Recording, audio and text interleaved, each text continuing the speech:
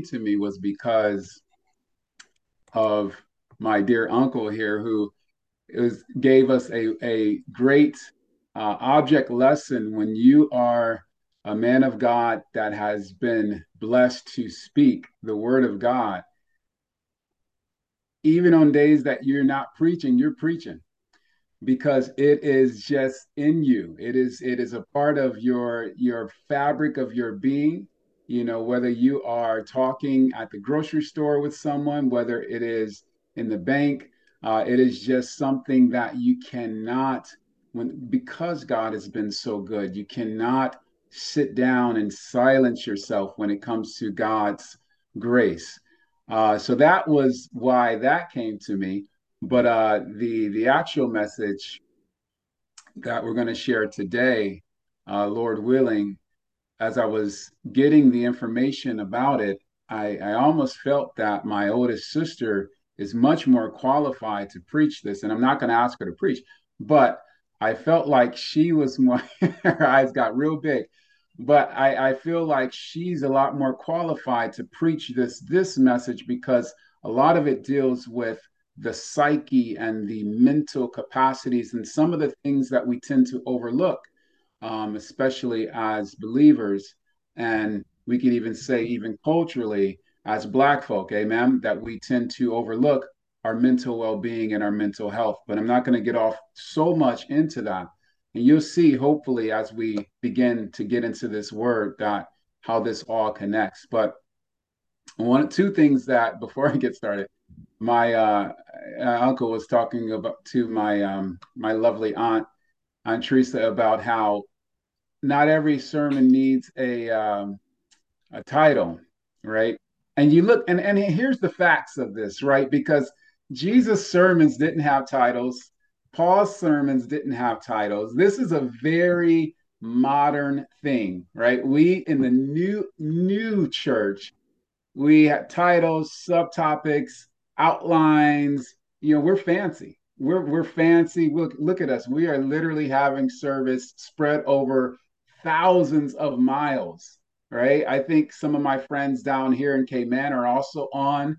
Some of my friends, I think back in Ohio as well, are on. And it is just, it's amazing. But I do have a message. I do have a title for this one. I said all that to say that. The other thing is that I won't though, Aunt Teresa, I won't have a Monday morning moment. And here's why. Here's why, because I feel that the Monday morning moment needs to be something that you specifically pull from this message. And again, I love my uncle's Monday morning moments, and I definitely love that it is a concise way to bring everything together. But I feel like for today, may this be something that whatever speaks to you, particular, you should have all different Monday morning moments come tomorrow based on this sermon. So the title of today's sermon is Beautifully Broken. Beautifully Broken. Really quick prayer. God, thank you for this time together. Thank you for the worship and the word. Thank you for your family, this family, your people. Thank you for giving us our gifts to be able to share with the body for the glorification of you and for the edification of the saints. May your words come through me. May I not be in your way of what you want to say, as it is not about me, it's all about you. And may you ultimately get the glory, not talent, not delivery, God, but your spirit. It is your Holy Spirit that I pray is on display today. In Jesus' name, amen. Amen. So I want you to turn to 2 Timothy chapter 2, if you have your Bibles. If not, I'll be reading these verses, these scriptures. And we're going to start with the 20th verse. In this particular chapter, and this is Paul, Timothy's mentor, who is writing to him, and he's encouraging him in his faith, but he's also I find it interesting because Timothy was a really great student of Paul and then went on to become sort of a missionary partner with Paul. And yet, some of the things that we're going to touch on in here, it kind of baffles my mind as to why these particular messages are needed for someone who is learned of the word, who is a man of faith, and who is also an educator and teaching other people about the faith in Jesus Christ. And yet, Paul told him some things that we're going to look at that it really puts into perspective sort of this evolution of this walk in Christ, and that it should not be stagnant, but that we have to be moving from glory to glory, as the Bible says, amen, from one point to the next, that we should not sort of coast our way into heaven. We can't have this, as my uncle always says, this casual Christianity where it is just I'm Christian by name alone or by word alone, or I'm still banking off the laurels of this retreat that was back in the 70s. And I'm holding fast to that. But since the 70s or the 80s, what have I really done to advance the kingdom of Christ? What have I really done to, as we said this morning, to do something good for someone else? What have I done to empower other people? And not just looking at what I can get, but what have I given? Because that is why we are here, to give, to serve, to utilize the gifts that we have been blessed with in order to make everyone around us better. Amen. So this Second Timothy chapter 2, I'm going to try to take my time because I'm excited about this word. Sometimes you can speed up. But 2 Timothy chapter 2, verse 20, the Bible says, but in a great house, there are not only vessels of gold and of silver, but also of wood and of earth, and some to honor and some to dishonor. And then in verse 21, if a man therefore purge himself from these, this is Paul talking to the very studious, very, study to show thyself approved Timothy, he shall be a vessel unto honor. This is sort of an admonition. He is essentially instructing and warning Timothy, you need to purge yourself from these. What are these? These are the things that come after this scripture. He talks about fleeing youthful lust, and he talks about walking upright and being righteous. And he's talking about even before, there's certain things that you don't want to allow yourself to become prey to. And we'll touch on that in a little bit. But he says, if a man therefore purge himself from these, in verse 21, he shall be a vessel unto honor, sanctified and meet or ready for the master's use, and prepared unto every good work. And so going back to verse 20, in this house, there are vessels, and these vessels, look at them as cups. These are cups, right? These are jars. There's jars that are made of gold, silver, wood, and clay. And he says some to honor and some to dishonor. And when I looked at that, I said, well, why are all these in the house, number one? Like, why, if it's your house, why would you have dishonorable vessels in this house? Two, why are you using as the master, why are you using dishonorable, and I put that in quotations, why are you using dishonorable vessels? Well, here's when you dig a little bit deeper. It's not our understanding of the word honor and dishonor. So the honor here refers to the vessels of gold and of silver. And these were the cups or the chalices that were only brought out. It's kind of like fine china, right? I mean, back in the hood, everybody had some fine china, okay? And you didn't use them for every meal. You just brought them out on very rare occasion. I think we had china at mom and dad's house. I think so. Never used it, but it was there, okay? So you had these vessels of honor. What was that? That was for these specific and special moments. Okay. But now you also have these cups of wood and of clay. These, the quote, dishonorable vessels, were used every single day. This was this was most common in terms of its use, in terms of its purposefulness. All right. So whether they were vessels of gold and silver and shiny and beautiful, or whether they were beautiful in their own way, wood and clay, they all serve a purpose in the master's house. And so what came to me when I was thinking of that is that God is so amazing. He's able to use vessels regardless of their what they look like, what society has deemed them in terms of importance, whether they are vessels of dishonor because they don't necessarily have a certain status, they haven't reached a certain financial tier, they don't have a certain level of education, they don't live in the cul-de-sac neighborhood, they may have to take public transit in order to get around. And so these in societies, they are not yet, they're vessels of dishonor, quote unquote. But these are the ones that are being used on a regular basis.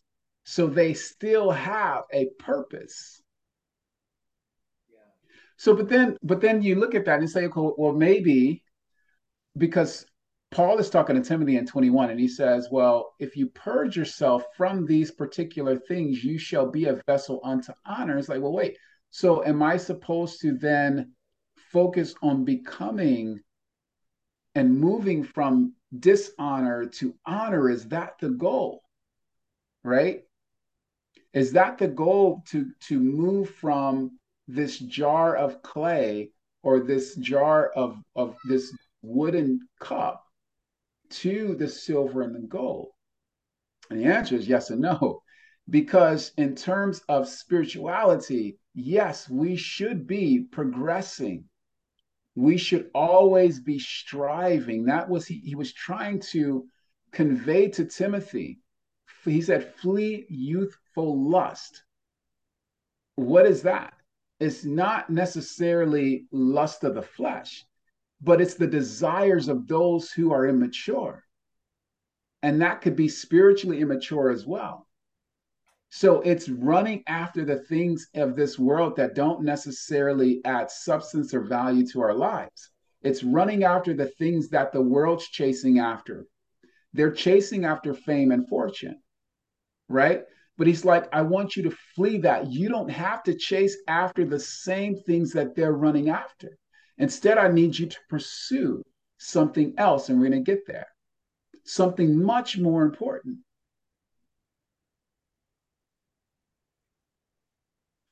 At the beginning of chapter 2, it sets the tone for this entire chapter in a very short verse where Paul greets Timothy and he says, thou therefore, my son, and I'm reading from the King James. He says, thou therefore, my son, be strong in the grace that is in Christ Jesus. And we've heard the word grace already said a couple times in today's sermon, not in the sermon, but in the service.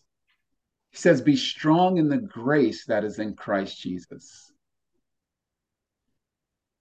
And what came to me, how do you be strong in grace?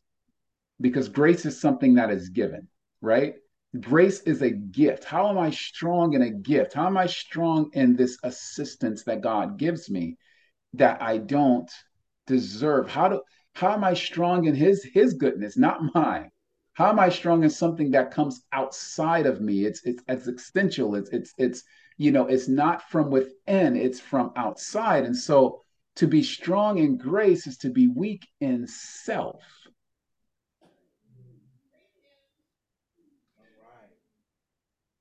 Because we're taught to be strong, to be strong, to be courageous, to be fearless, to be powerful. We're taught that, this, this is society again. So we're again going back, fleeing youthful lust. These lusts don't necessarily have to be how we've understood them, but they're actually sometimes a mentality that the world system has infiltrated even within the church. Prosperity doctrine is one of them, but that's another story. There's certain youthful lusts that have crept in, as the Bible says, unawares.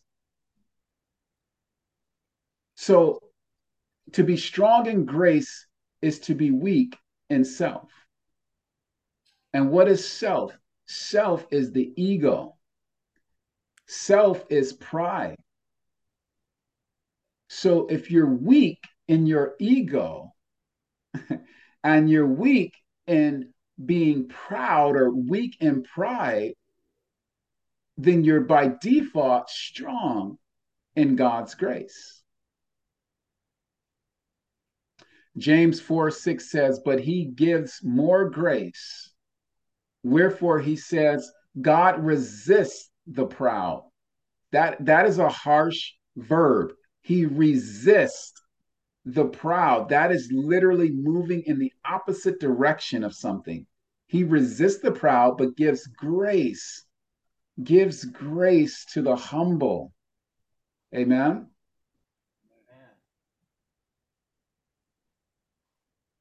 And so, if anyone knows something about grace, it is Paul.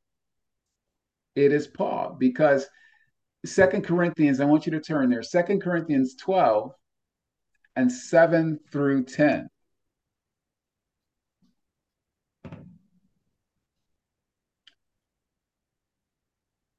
And we've heard this. And Paul says, and lest I should be exalted above measure, right? Through the abundance of the revelations there was given to me. Now, number one, pause there. The abundance of revelations, I don't even know if all of these made it into the Bible, because he also talks about mysteries, right? He talks about things that not lawful to utter. He talks about being caught up into another heaven, and so I'm just amazed that how much God is able to give to us, right? To give to us in terms of his knowledge, and obviously our revelations now come through the word, right? So it's the written, but then it's also the rhema. It's the word that is alive for that moment that you need it for. To be able to see something that's on the text in a very new way. And he says, there was given to me a thorn in the flesh, the messenger of Satan to buffet me, lest I should be exalted above measure. And he says, for this thing I besought the Lord thrice, 3 times, that it might depart from me. And he said unto me, here's that word, my grace is sufficient for thee. For my strength is made perfect in weakness.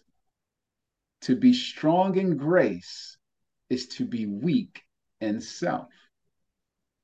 So he says, most gladly, therefore, will I rather glory in my infirmities, that the power of Christ may rest upon me.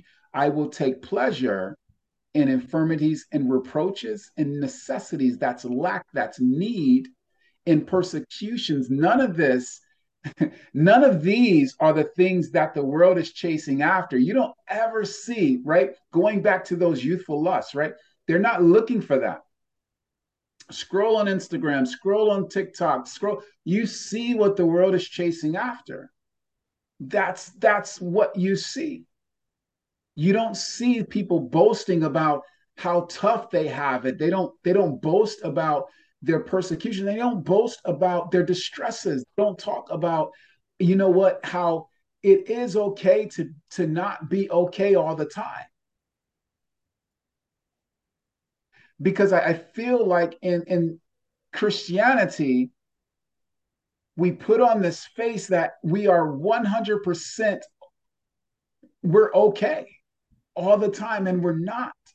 And so we have people that are suffering in silence,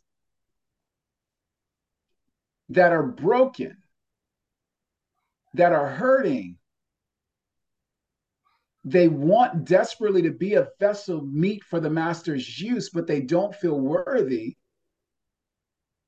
And or we just go and want to convince everyone else, including ourselves, that yes, you know what, I'm strong enough. But it's okay to say I am weak right now, because if I'm weak enough, then he can be strong enough.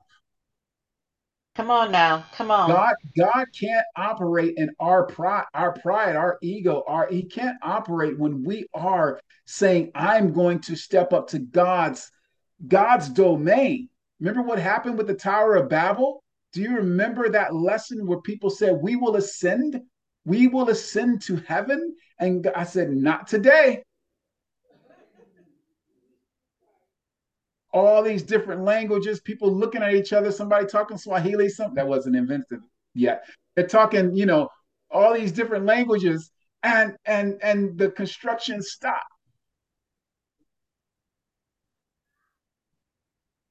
because he says man was never designed and should not be operating in my place. It's like the janitor of a corporation saying, I'm going to be CEO today.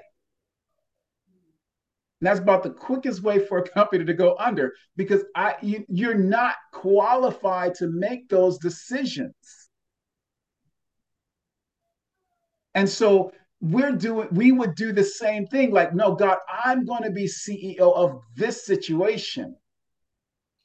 I'm going to take charge. I'm going to drive the ship. I am going to step up and play God, because I know what's best in terms of this particular circumstance. And God is saying, I need you to come back down before I have to break you down like the Tower of Babel, and help you realize exactly where I need you is relying on me. Where I need you is at my throne face down. I need you to understand that, number one, it is okay for you to admit, you know what, I'm not okay right now. And this is the most beautiful time, because I'm so beautifully broken in this moment. It's that moment where I can receive, what's the scripture? Come boldly to the throne of grace that we may obtain mercy. What? In our time of need. He said the throne of what? The throne of grace. Come boldly to his throne that we may receive that help that we needed. But if I come to the throne bypassing grace, because I'm saying I'm good enough, I don't need it, I'm strong enough, I'm smart enough, I'm fine enough, right? I don't need this. I'm going to surpass that. Then we never receive the mercy and the help that we truly need in order to help us transform from the vessel of dishonor to the vessel of honor. I'm trying to tie all this together. There is a Japanese art called kintsugi. And I was talking to my dear friend. I'm not sure if she's on today. My dear friend Nishta, she is down here in the Cayman Islands. I don't see her name. No, she's on. She's on. Oh, okay, excellent, excellent. All right.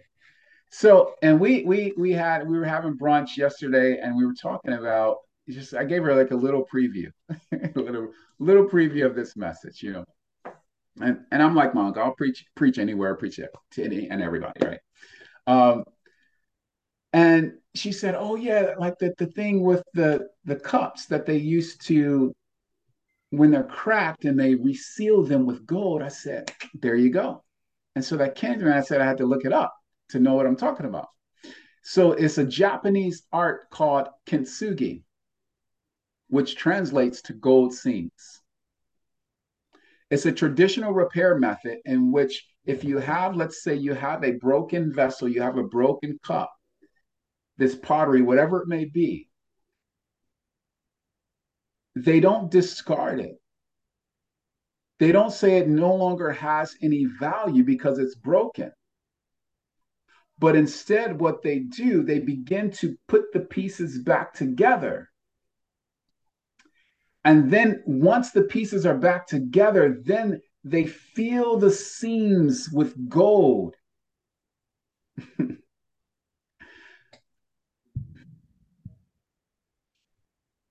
So what happens is that each time this thing is broken, when it is put back together Come on. with another seam of gold, and another part breaks and a relationship goes bad, and you lose a job, and a kid goes wayward, and something happens at school, and something happens in the neighborhood, and another piece is seamed back together with this gold. And so before you know it, this what broken vessel has all this gold, and the value of this begins to rise. Come on. Come on. Come on. And so it begins to look less like a vessel of dishonor, and it looks more like a vessel of honor, because now you know what it's becoming a priceless thing that is no longer just something I use daily, but it's also good enough for celebrations. It's good enough for the top tier, for the creme de la creme, the cream of the crop. It's good enough for any circumstance and any situation.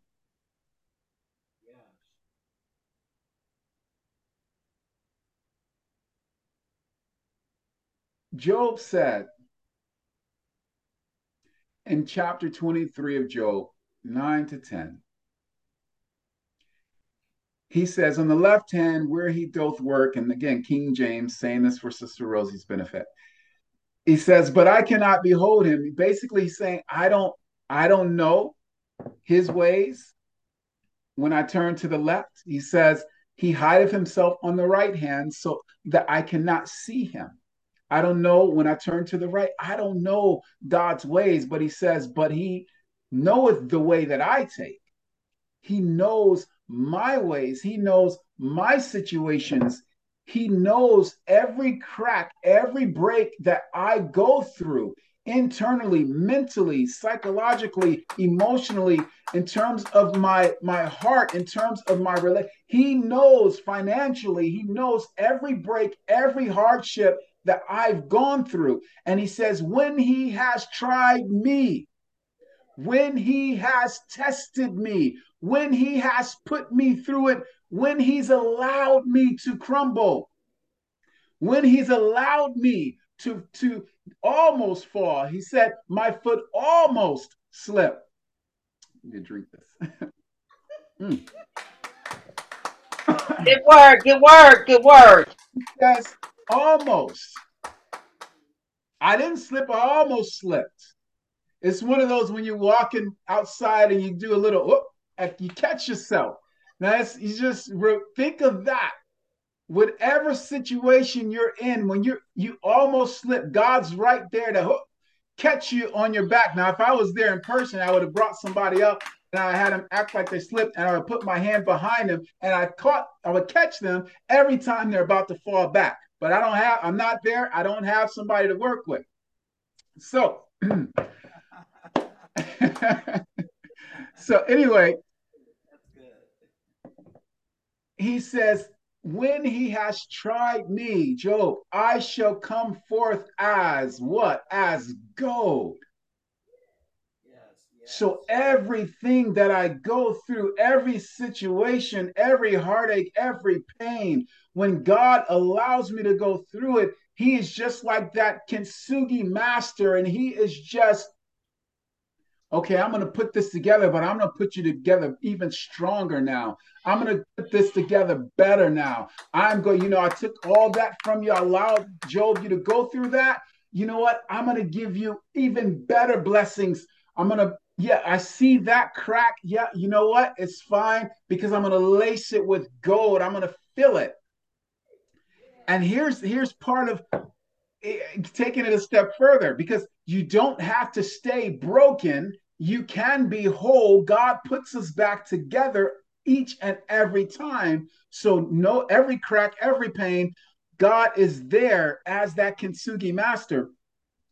And you know what? I venture to say that he's even better than the Japanese kintsugi masters. And here's why.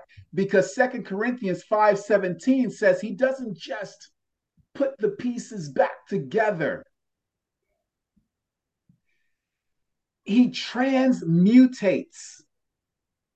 And I use that word deliberately because when you talk about in biology, transmutation means the transformation from one species to another species. It's not even within the same biological strata, it's not even the same species anymore. And I love that Second Corinthians 5:17 says, therefore, if any man be in Christ, he is a new, what does it say? Creature. This is King James. The other ones say creation, but he is a new creature. He transmutates from what you used to be. Your very DNA is transmutated into spiritual, holy, sanctified DNA. And that's why I don't respond the same way I used to respond to life's hardships.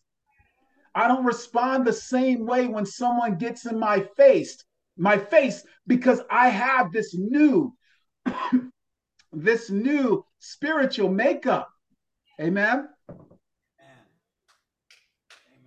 He says he's a new creature. Old things are passed away. Behold, all things are become new. So God does more than just that, because he's our God. He does everything. He's marvelous as are his works. He doesn't do just exceeding. And he doesn't just do abundant. And he just doesn't do above all. I mean, any one of those in and of themselves, you're a-okay with me. If you gave me exceedingly something, I'm there. If you gave me abundance of something, I'm all in. If you give me above all of something, again, bring it on. But see, our God said, I can't even stop. I can't even be limited to these beautiful descriptions of my power. I cannot stop at exceeding. I cannot stop at abundant. I cannot stop at above all because I am all that.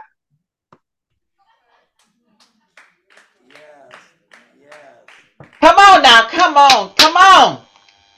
Exceedingly abundantly above all. That's our God. So he says, I'm not just going to take the broken pieces and put it back with 24 karat gold. He said, no, sir. What I'm going to do, every broken crack, I'm going to put you back together. And then from the inside out, I am going to change your nature. I am changing. Come on. I'm changing the nature of that clay. Only God could do this because alchemy, they can't do it.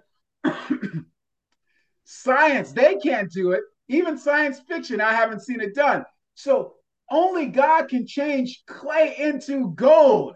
It doesn't even make sense. But God said, I can do exceedingly abundantly above all that you ask or even think, according to the power that works in you. That Holy Spirit power is able to transform clay into gold, to transform that vessel of dishonor into a vessel of honor that I can use that as meat for the master's use. God bless you. Amen. Amen. Amen. Amen. Amen. Amen. Amen.